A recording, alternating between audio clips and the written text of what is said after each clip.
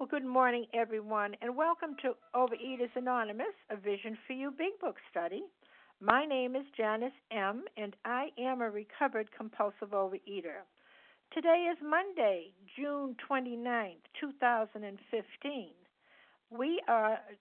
Today we are reading from the Big Book on page 94, the very first paragraph that begins outline the program of action. And today's readers are, for the 12 steps, Anita L., the 12 traditions, Nancy S., and our readers this morning will be Rebecca F., to begin, I believe, Amy N., and we'll announce another reader soon. Okay, the share code, the 4-digit share code for yesterday, Sunday, June 28th, 2015, on our special edition is 7761. That's 7761.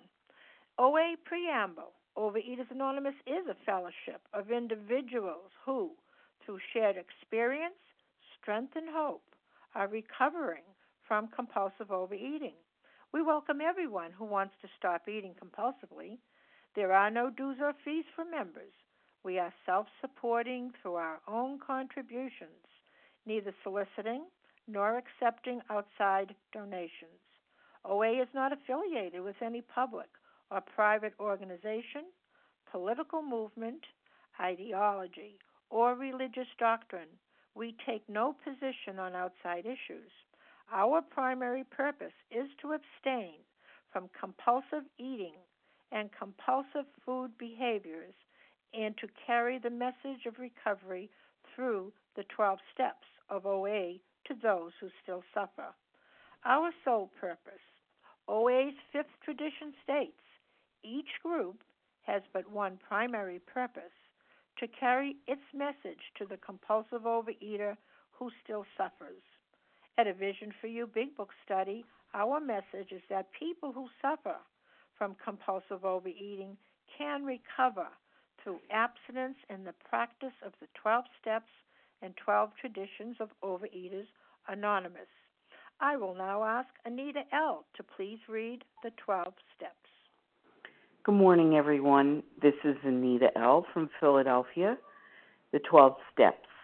1. We admitted we were powerless over food, that our lives had become unmanageable. 2. Came to believe that a power greater than ourselves could restore us to sanity. 3. Made a decision to turn our will and our lives over to the care of God as we understood Him. 4. Made a searching and fearless moral inventory of ourselves.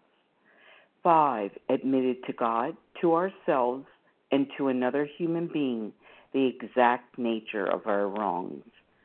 6. Weren't entirely ready to have God remove all these defects of character. 7. Humbly asked Him to remove our shortcomings. 8. Made a list of all persons we had harmed and became willing to make amends to them all. 9. Made direct amends to such people wherever possible, except when to do so would injure them or others.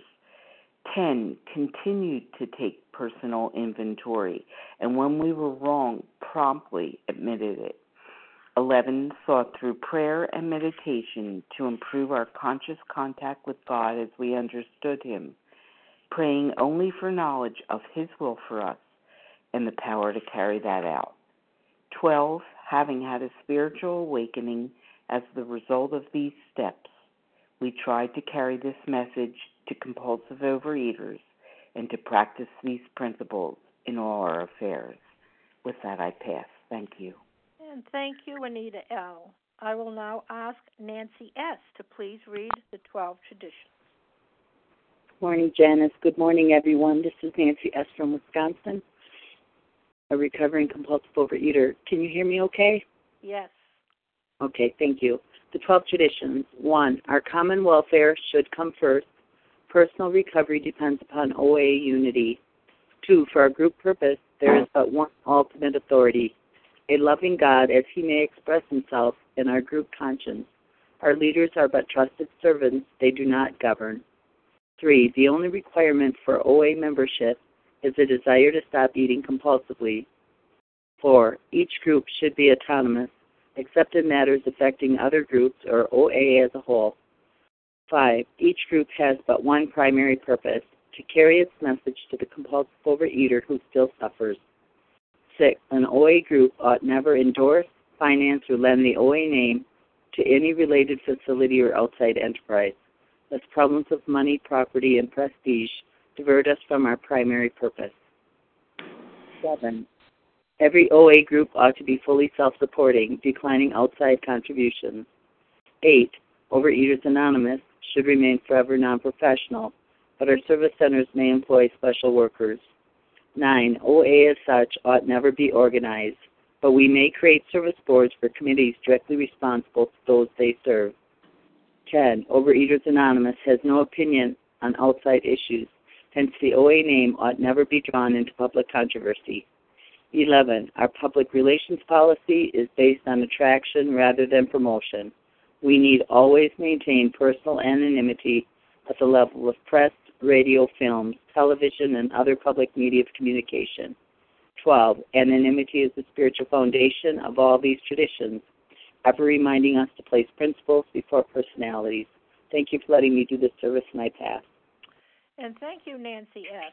How our meeting works. Our meeting focuses on the directions for recovery described in the Big Book of Alcoholics Anonymous. We read a paragraph or two from the literature, then stop and share on what was read.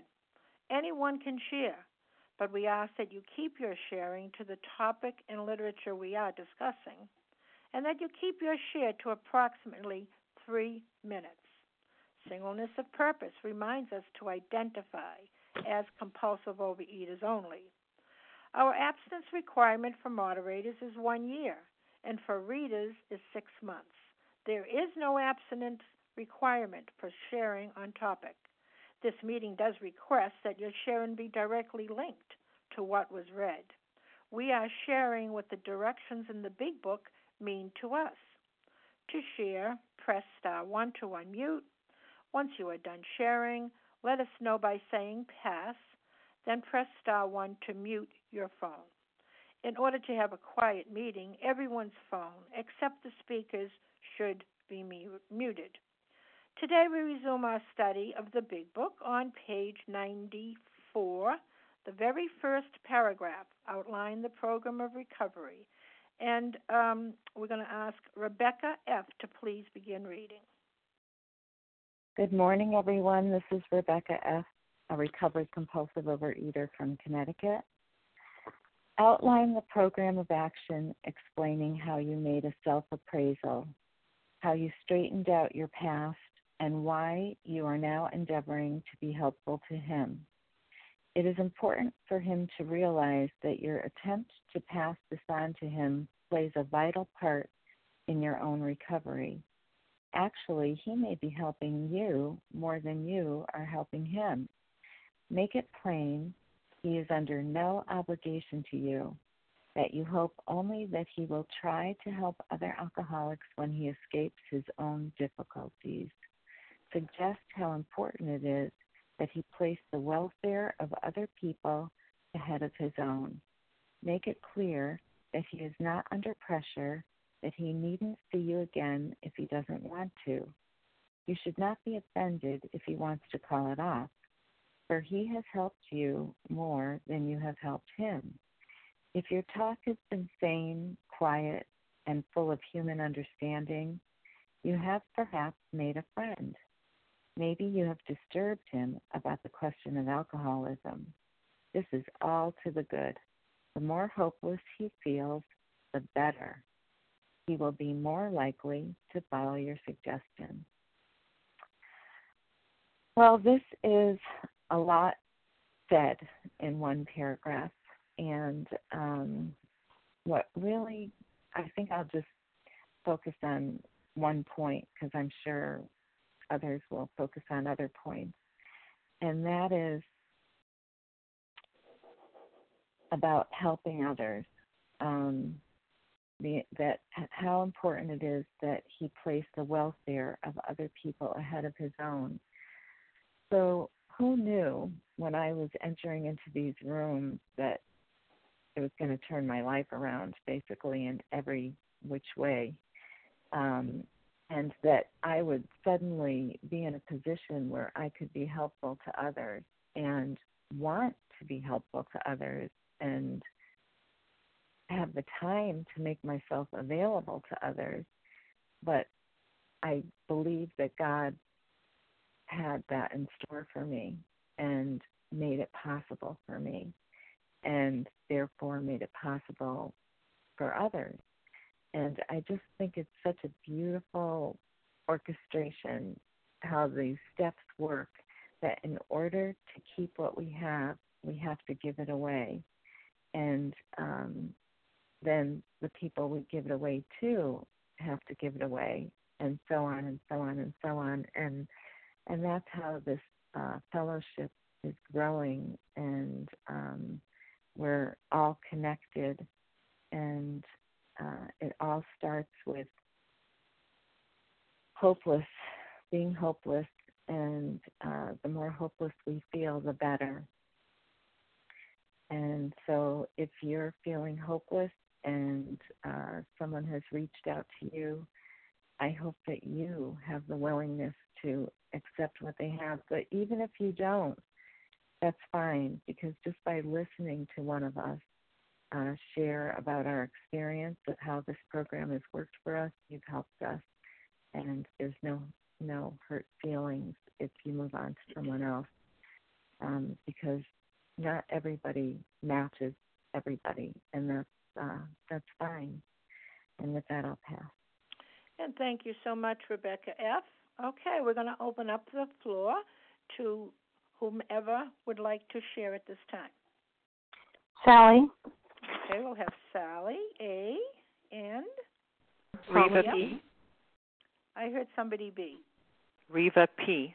Reva P. Rochelle M. And Michelle M. Oh, thank you all for coming in right one at a time. Michelle M., someone else. Paula D. Paula D. And one more we'll take. Well, we'll just go with those four then. Let's go with Sally A. first, and then Reva P. You're up. Please go ahead, Sally. Good morning, Janice. Good morning, A Vision for You. It's Sally A. in South Jersey, a recovered compulsive overeater.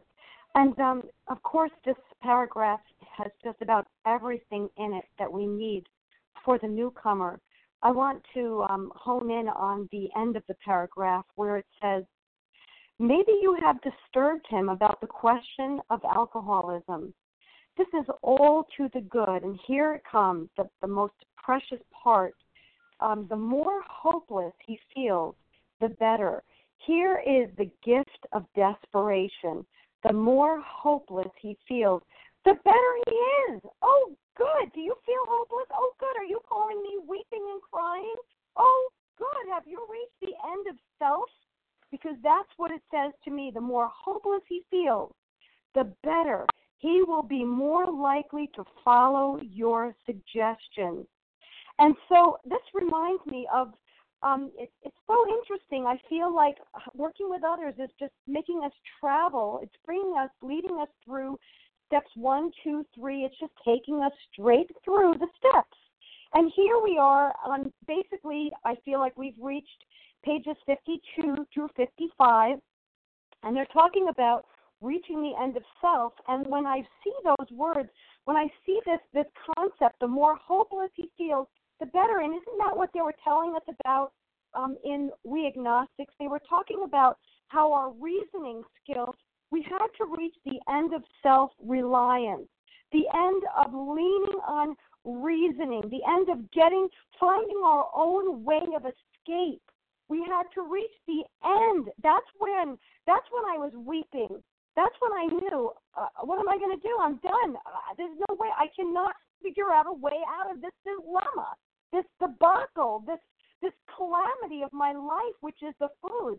When I reach the end of self, the end of my reasoning my way out, self-reason, self-reliance. When I reached the end of me, I had nowhere else to turn. I had to go to door number 2, which was, what do you think I should do? I'll do whatever you tell me to do. That is the place that we have to come. And it's a wonderful place to come because that's when we can finally turn, made a decision, a commitment to do whatever you tell me to do. He will be more likely to follow your suggestion. Made a decision to turn, go another direction, do something different than what I was doing, because what I was doing wasn't getting the job done. It wasn't working. And all in fact, what it was doing was just getting me deeper into the quicksand. So fine, hand me a stick, I'll hold on tight. Whatever you tell me to do, pull me out, because I desperately need somebody to pull me out of the mess I'm in. That's the more hopeless he feels, the better. The gift of desperation. Thanks for letting me share with that. I pass.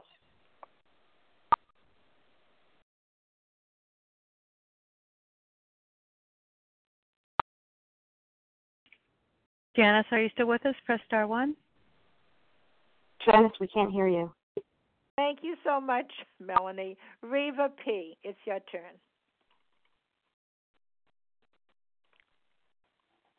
Reva P.? Yes, this is Reva P. Good morning. Good morning.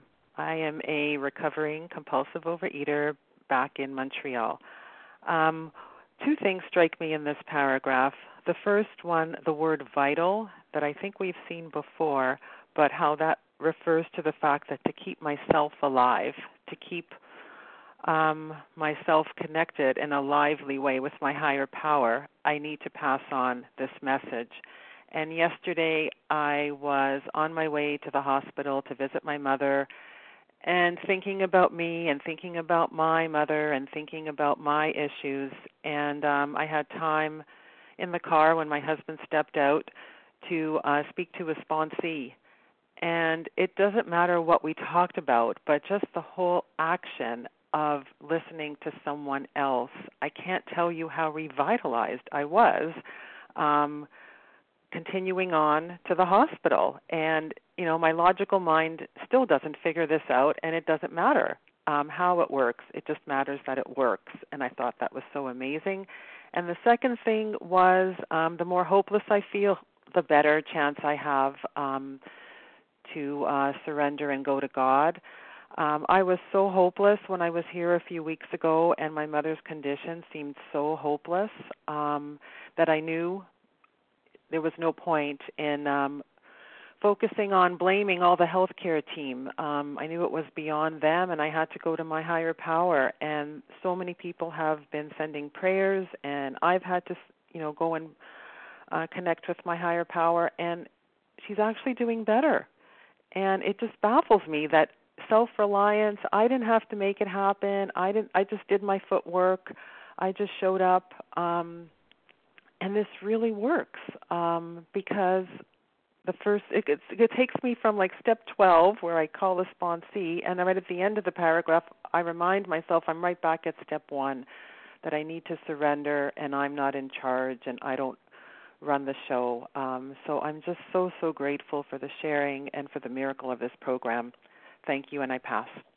And thank you, Reva. I believe it's Rochelle and not Michelle. Rochelle, are you there? Rochelle M.?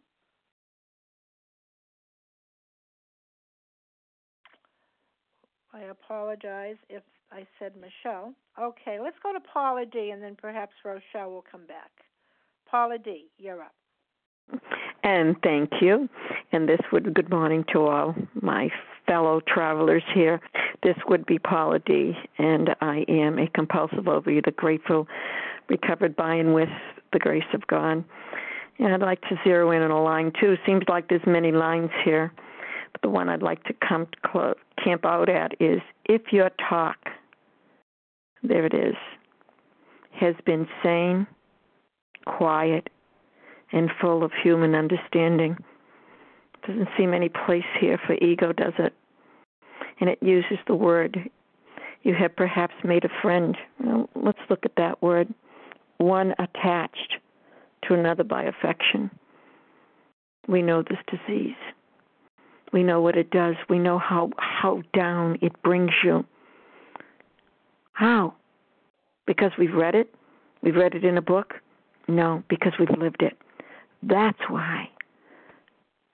Saying, oh, I used to be quoting this and doing that. There was no sanity in there. I was going to a place that they had no idea. So I came to the place where they were. Quiet. Quiet. Can you imagine to come quietly and full? Not full of me anymore. Full of human understanding, one for another. If the tables were turned, remember that line. You have perhaps made a friend. I have no idea where it's going to go from there. Nor do you. And then it goes on. Maybe you have disturbed him, but this is a good disturbing. This is a disturbing that is, we see disturbing as, oh, no. I'm being mindful of the time here. About the question, always that question, why? You remember? Why? Why? This is all to the good. You wouldn't think so, would you? A lot of things that I would never think. This is falling upward.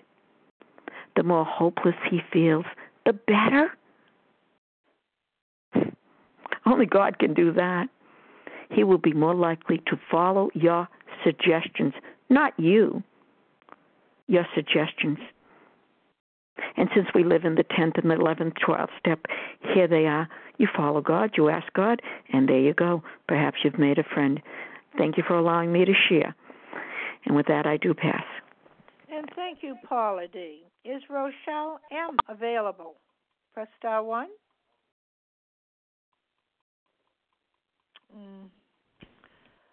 Okay. Whom else would like to share at this point? Larry. Okay, I hear Vasa O, and I hear Larry K. Anyone else?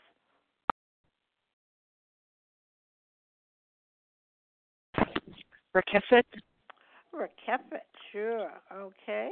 Anybody else? Okay, Vasa O, your turn. Thank you. Good morning, all of you. And Janice, thank you so much for your service. And I'm Vasa, grateful, recovered, compulsive overeater calling from Massachusetts. I never thought I could help anyone else when it came to the food addiction. Oh, I'd come and clean your house, and I'd come and cook for you. And, I knew I had so many other gifts, to do. But when it came to the food, I was helpless, I was powerless. And I reached the end of me. What I was doing was not working anymore. And I was ready and willing to take the suggestions because I was just going to die anyway. So I said, I'm going to die anyway, so might as well. But I better do what they're telling me to do. So, I had the gift of desperation. And I tried to put myself I talked to a newcomer. I put myself where that person is, where I was when people came to me, when my sponsor came in my life, introduced me to the big book and showed me how I didn't think I could find a higher power. The way the big book gets laid out will show us, as we go along. And that's what I do today. I use, I help people. It could be in the program, or it could be out of the program. I have I ask God to always give me the patience, because I can be very impatient, and I've learned over the years, people are going to be where they are, and no pushing and no shoving, I don't chase people. I call to say, hey, hi, how you doing? I'm thinking of you today. I put everything in God's hands, people's recovery. It doesn't depend on me, And again, I had to do what I needed to do, what was suggested to me, and I just pass it on. Thank you for letting me share, and I pass. Well, thank you, Vasa O. Okay, good morning. Larry K., you're up. Janice, thank you so much for your service. This is Larry K., recovered compulsive overeater from Chicago. it's an interesting phenomenon, this notion of persuasion. And I think that's important for me to recognize embedded in this paragraph. Because persuasion is really the action of persuading someone to do something or believe something. Some of the words are coerce, induce, convince. I didn't come into these rooms to be coerced or induced or convinced or persuaded. What a tremendous freedom, that I feel to no longer desire to convince or coerce another to do or believe what I want them to do or believe, because that's about me. My only, what it says in this paragraph is my only desire is to endeavor to be helpful to him. Perhaps I can make a friend. And it tells us very specifically, my talk needs to be sane, quiet, full of human understanding. The disturbing part, when they talk about disturbing, to me, it means something different today. How is it that one can be sane, quiet, and full of human understanding, to be really loving and tolerant and disturb another? It almost seems like those are, contradictory to some extent. And what I've learned today is, the disease does the disturbing. The disease does the disturbing. I just endeavor to be helpful by saying, look, this is what it used to be like. This is what I did, and this is what my life is like now. And I don't have to pull anybody by the shirt collar and just shake them until they get it. Get it through your thick skull, Larry. You're killing yourself. Frothy emotional appeal seldom suffices. What we have that carries weight is just our experience, and it is what I think is so powerful is, people now see, someone who can be sane and quiet and tolerant and loving. That's attractive. Then their window comes down. Their window of willing to perhaps to listen to a different way. There's different ways to disturb. I could punch you in the face, and I'll tell you what, that'd be very disturbing to you. I can also show love and tolerance and compassion for you, and maybe that won't get you to persuade you right away, but that's something different. That's something different. It's not someone pressuring you into something. This is attraction, not promotion. So I let God do the disturbing through the disease. And with that, I'll pass. Thank you. Well, thank you, Larry K. Rakefet, you're up. It's your turn. Thank you, Candace. Mm-hmm. This is Rakefet Z, as in zebra, recovered compulsive overeater in California. And I don't have the book in front of me, but I know the paragraph talks about action. That action has to be taken, that this person has to take action. And I was just so relieved to hear that when I came into program. When I came into program 17 years ago, I had no idea what a 12-step program was. None. I had no God. I had never had a God. I never thought about it. My parents never talked about God, and that's how I grew up. No notion of God. And so when I came into the program, I got a very, very wonderful sponsor, gentle but yet firm and kind. And she told me that, she explained the program to me and the spiritual part, and that just went out the window for me. God? God's going to help me not eat? Come on, where do I knock on the door? Where do I send a letter to asking for help? And so that part was very confusing to me. But when she told me concrete to take action, okay, you have to take action. You have to get a food plan. You have to weigh and measure your food. You have to go to 3 meetings a week. You have to start calling people, getting to know people, talking about your disease. And then she told me that, you have to get down on your knees every morning, ask God for an abstinent day, and every night, thank Him for an abstinent day. And I said, sure, I can do all that. I was so desperate. I'll do anything. You want me to get on my knees? Sure. You want me to believe in God? I'll believe in God, whatever you want. So I started getting down on my knees every morning and every night, like she suggested. And, it didn't mean anything to me, but I did it. She said, this is a solution. Do it. And so I did it. And then about 2-3 weeks into this, when I was getting down on my knees every morning, one morning I got up late and I didn't have time. I didn't have time to go through my normal routine. I had to get to work. And something was bothering me the whole day. Something's missing. Something's not right. Wait a minute. Why do I feel out of sorts? And finally it dawned on me because I hadn't prayed. I hadn't prayed that morning. I hadn't connected or tried to connect with my higher power before the day started. And that was the first little opening of what spirituality meant to me. Tiny, tiny window there of what spirituality is really about when I felt out of sorts, when I did not try to connect with God in the first thing in the morning. So I love that we can tell people action, what exactly to do. Slowly. You don't have to do it all in one day, but what I can do, what you can do to help yourself, what you can do.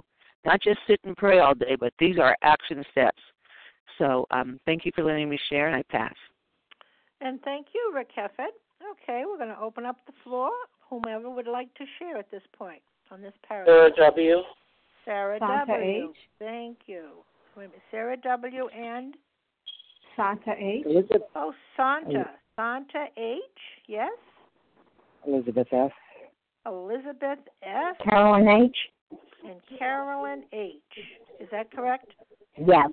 Okay, thank you. Good morning. Okay, Sarah W., it's your turn. Good morning, Janice. This is Sarah W., grateful recovered compulsive reader. Good morning, everyone. I was thinking to myself when we were reading, I think what we're trying to be told here is to not be in control, to not think that we are in control. The sponsor. And that, my disease is all about control. I try to control my food. I try to control people. And that is not my place as a sponsor. Hopefully I come to the place where I'm reaching out to somebody as a vessel, and not that I'm knowing what my next step is to be, but to ask my higher power how to handle things. And I think when it talks about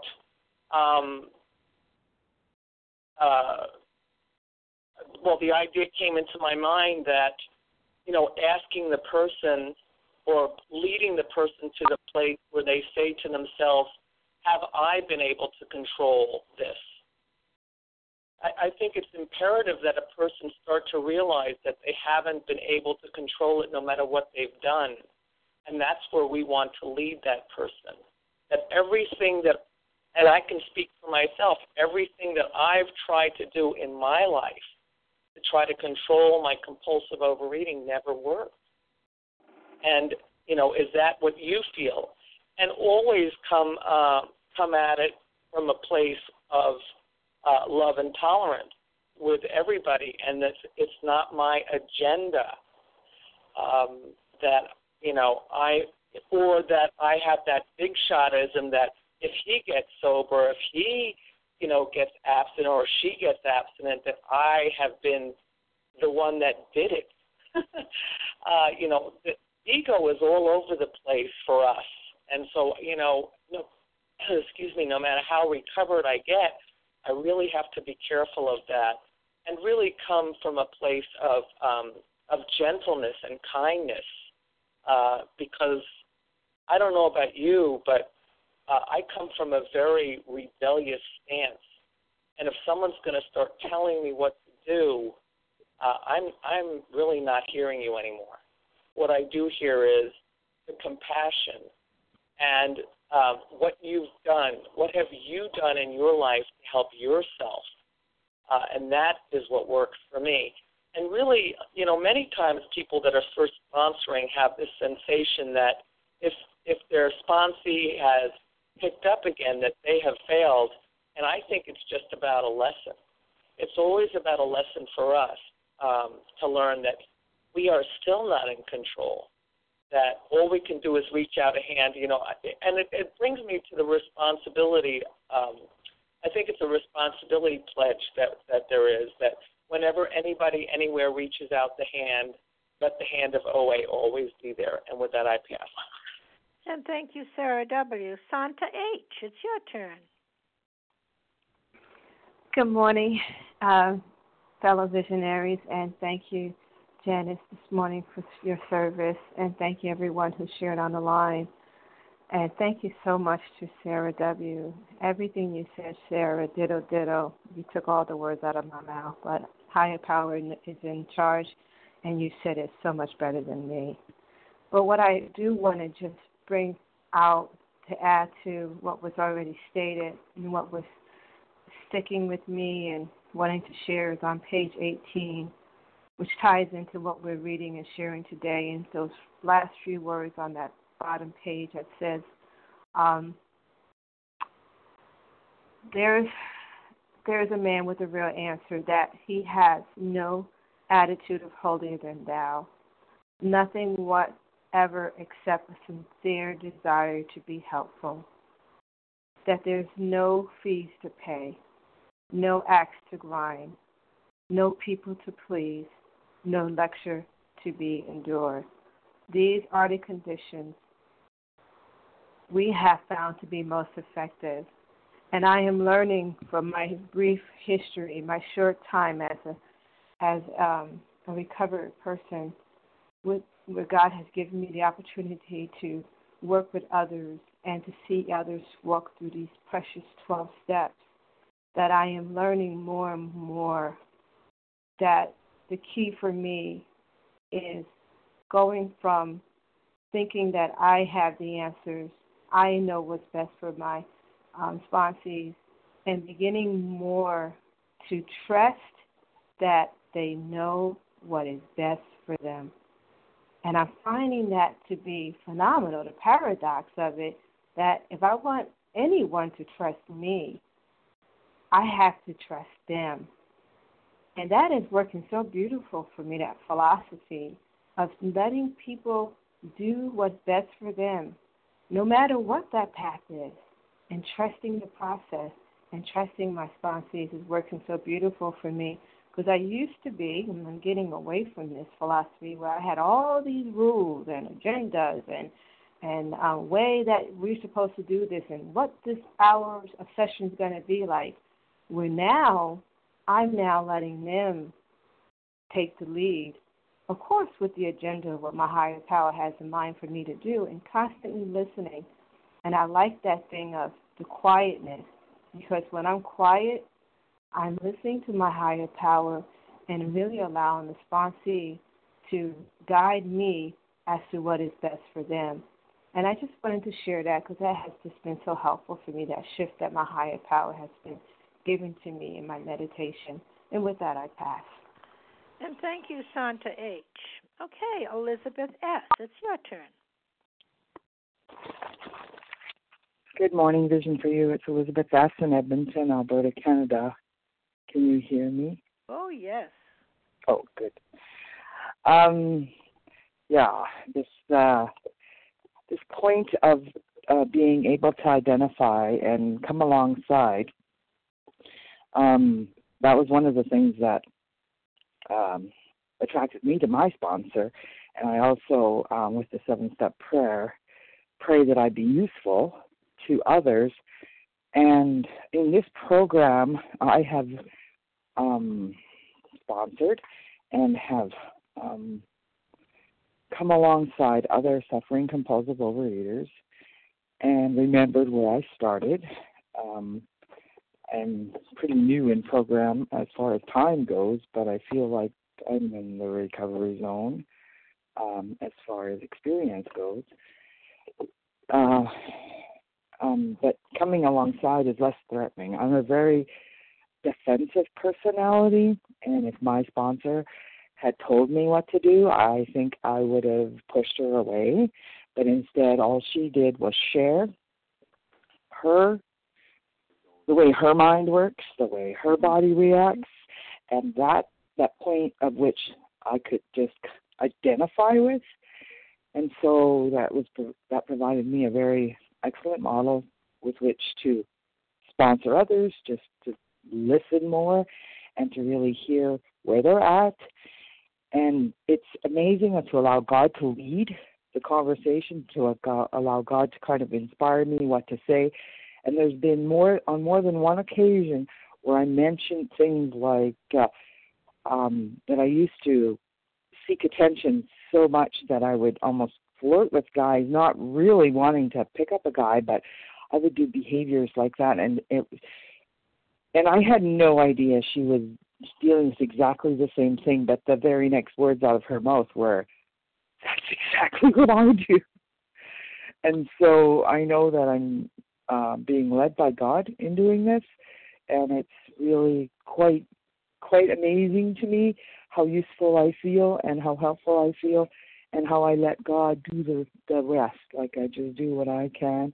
I've learned to be patient. I've learned to really listen to people, and I never used to. I would always listen until I, could get something useful for myself out of it, out of selfishness.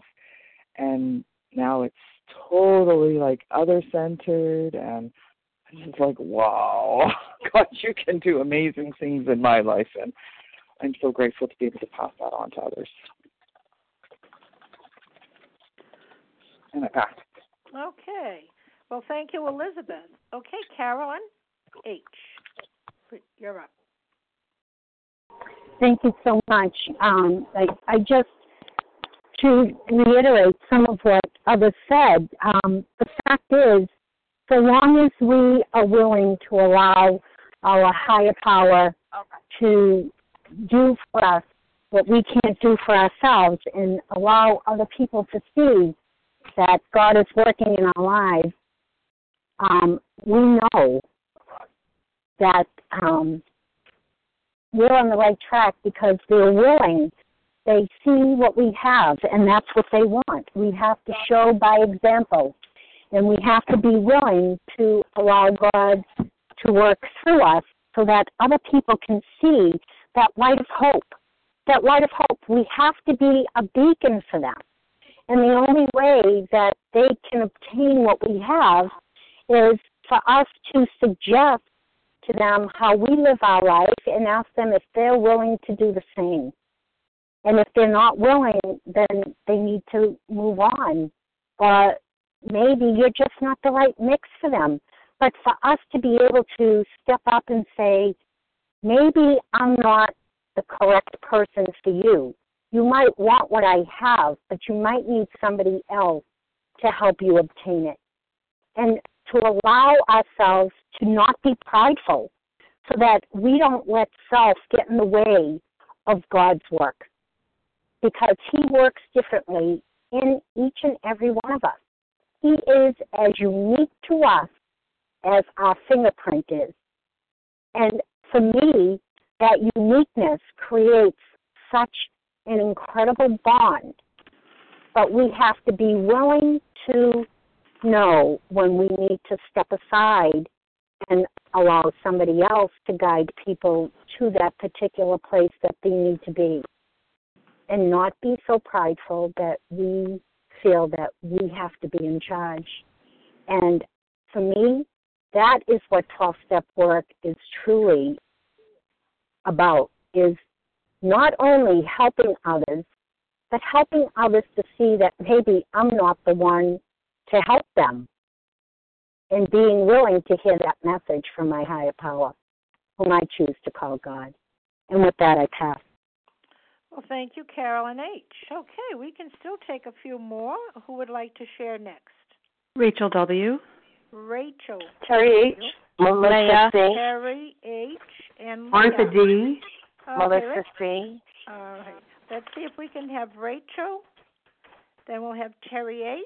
And then we'll have Leah, and we'll see what time is left. Thank you. We still have another meeting, so Rachel, it's your turn. Good morning, Janice. Thank you so much for your service. Focusing in on the more helpless he feels, the better. I know for me, I owe a debt of gratitude to all those sponsors that rejected me because, even though at the time it didn't feel so good, but over the years, I really had to, in order to really come to terms with the rigorous action that this program requires and the honesty, I had to be filtered out, and sifted through a little bit in terms of my own willingness. I mean, I could have easily floated myself through this program. I did. That's possible, but ultimately I think we all kind of reach an area where, we're faced with the truth and it's undeniable. So for me, that hopelessness of just saying, you know what, I'm done. It's over. I've seen this addiction, develop into other addictions, I'm finished, and suddenly a whole new world opens. So I just want to, focus in on that. And also, in the sentence where it says, if your talk has been sane, quiet, and full of human understanding.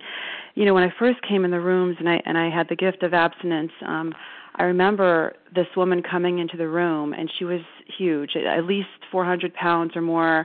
And every time she spoke, and we would sit there, and every time she spoke, she would close her eyes. She couldn't even make eye contact, and she barely spoke. She even though I went to her and said hello, but she barely said anything at all. And something about her, and I don't know, I didn't know her. I didn't even know her name. I only barely knew her first name. All I knew was that she had my disease. That's all I knew. I knew nothing else about her. But I prayed for her, and I asked God. I said, when I saw her and I saw my disease in her, I prayed for her and said, ask God to help her. And I did this for over the course of the weeks. I would do it. And don't you know that, there she went off and she blossomed. And I'm not saying it was because of my prayer, but, I can't deny that it was part of it, and she, over time, lost the weight. She looks us now directly in the eye. She's glowing, and I feel like, praying for her helped my program. And so that the idea of just stepping back, stepping back so much that, just kind of let the process, do its work. And so I just want to add that, as a way to step back and just to pray for the other person, how much prayer is a part of sponsoring, because we just have to know when it's time to let go or when we see our sponsees coming up against a bend, which way to go. So thank you so much for allowing me to share, and have a great day, everyone. Thank you. And thank you, Rochelle. Okay, Terry H., it's your turn. Thanks, Janice. This is Terry H., a recovered compulsive overeater from Maine. And I'd just like to focus in on the line where it says, make it clear that he is under no pressure, that he needn't see you again if he doesn't want to. You should not be offended if he wants to call it off, but he has helped you more than you have helped him.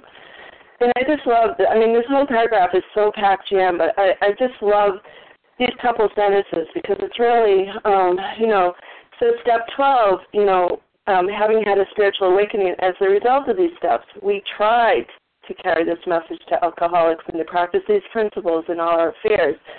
So this tells me my only job as a result of working the steps is just to show up and pass on what was so freely given to me. And if that person isn't ready, again, it's not up to me who gets abstinent. And I've learned from these two sentences that I get to do God's work and not his job. And I'm so grateful because I get to meet that person exactly where they are, and I get to put myself, in their shoes because, that was once me. And so I have a great passion for helping others, but I also know that my only job is to show up and let go of the outcome. And, again, I always say, if they want it and they're ready, you can't do it wrong. And if they're not ready, then you can't do it right. And, again, I had to learn, that hopelessness that I had when I came in. It took me a long time to get here, and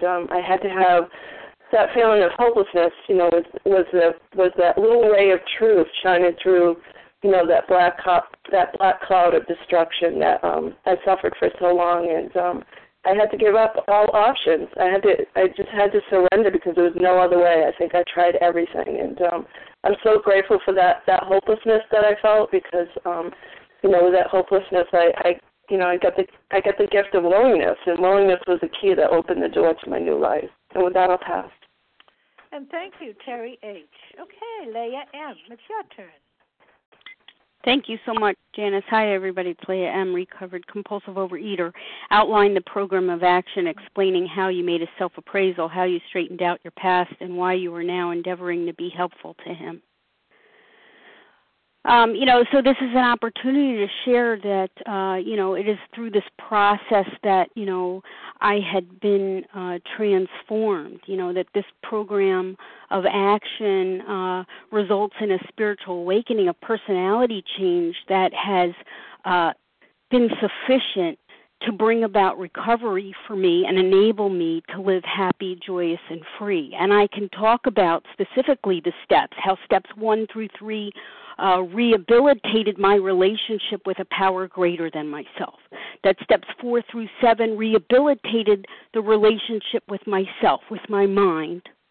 And that steps 8 and 9 rehabilitated my relationships with other people. And that through this process, I was transformed. That the secret of these 12 steps is that it's possible to be able to effectuate such a dramatic change in personality, in character, and in values, so much so that as a result, the obsession of the mind was driven out, that I no longer want to self-destruct under the guise of seeking ease and comfort by digging my fists into bags and boxes. And, this is the power that the Big Book talks about. We have recovered and have been given the power to help other people. This is not about, having power over other people or having personal recognition. God uses recovered people. We are merely the agents. We are necessary, but we're not sufficient in any change that a person makes. However, because of our dark past, now we utilize that dark past and we can be a catalyst. But obviously it's about the person. The more hopeless he feels, the better. There are hundreds who listen to this line, whether it's live or recorded. Do they all recover?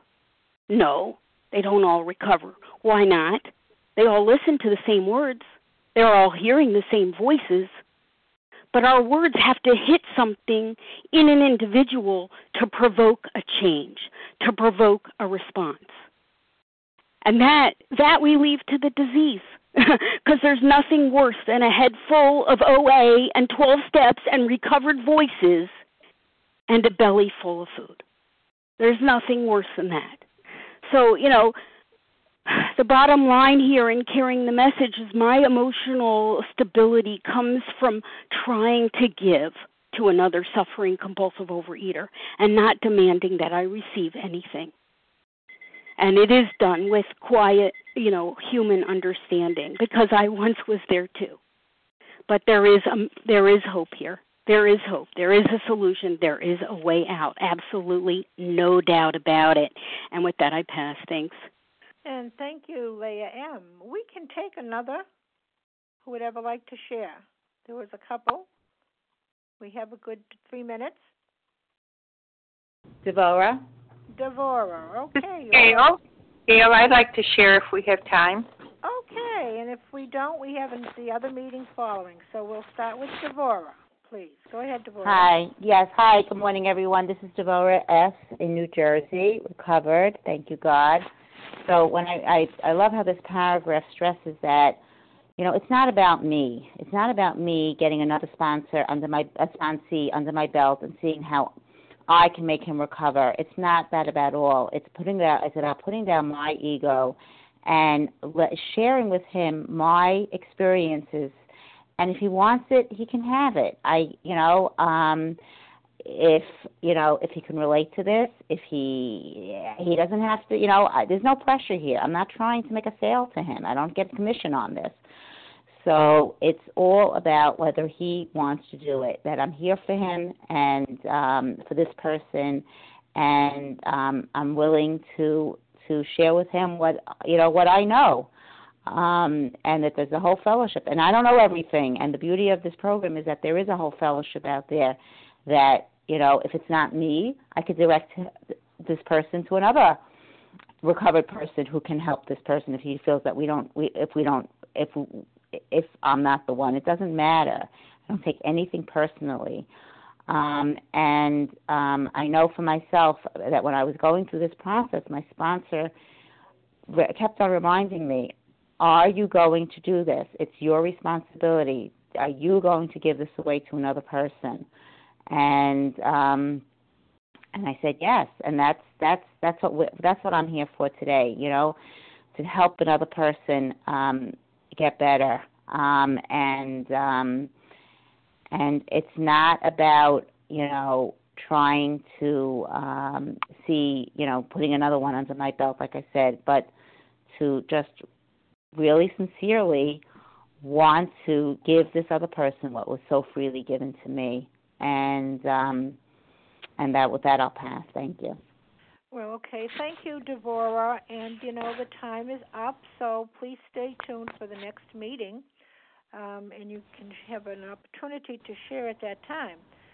Okay, thank you to everyone who has shared. We will now close with the reading from the Big Book on page 164, followed by the Serenity Prayer.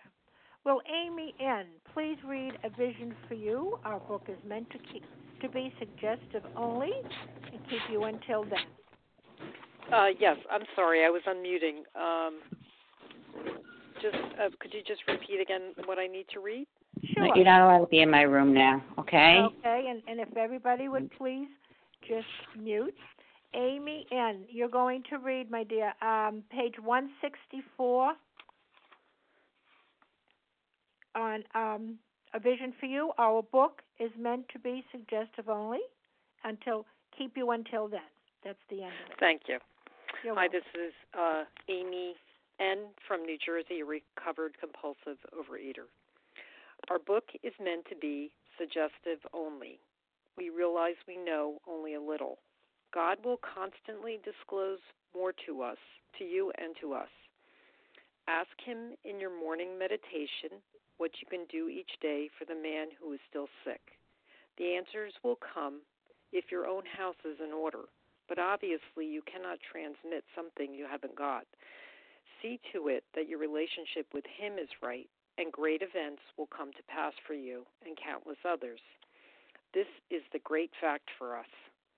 Abandon yourself to God as you understand God. Admit your faults to Him and to your fellows. Clear away the wreckage of your past. Give freely of what you find, and join us. We shall be with you in the fellowship of the Spirit, and you will surely meet some of us as you trudge the road of happy destiny. May God bless you and keep you until then.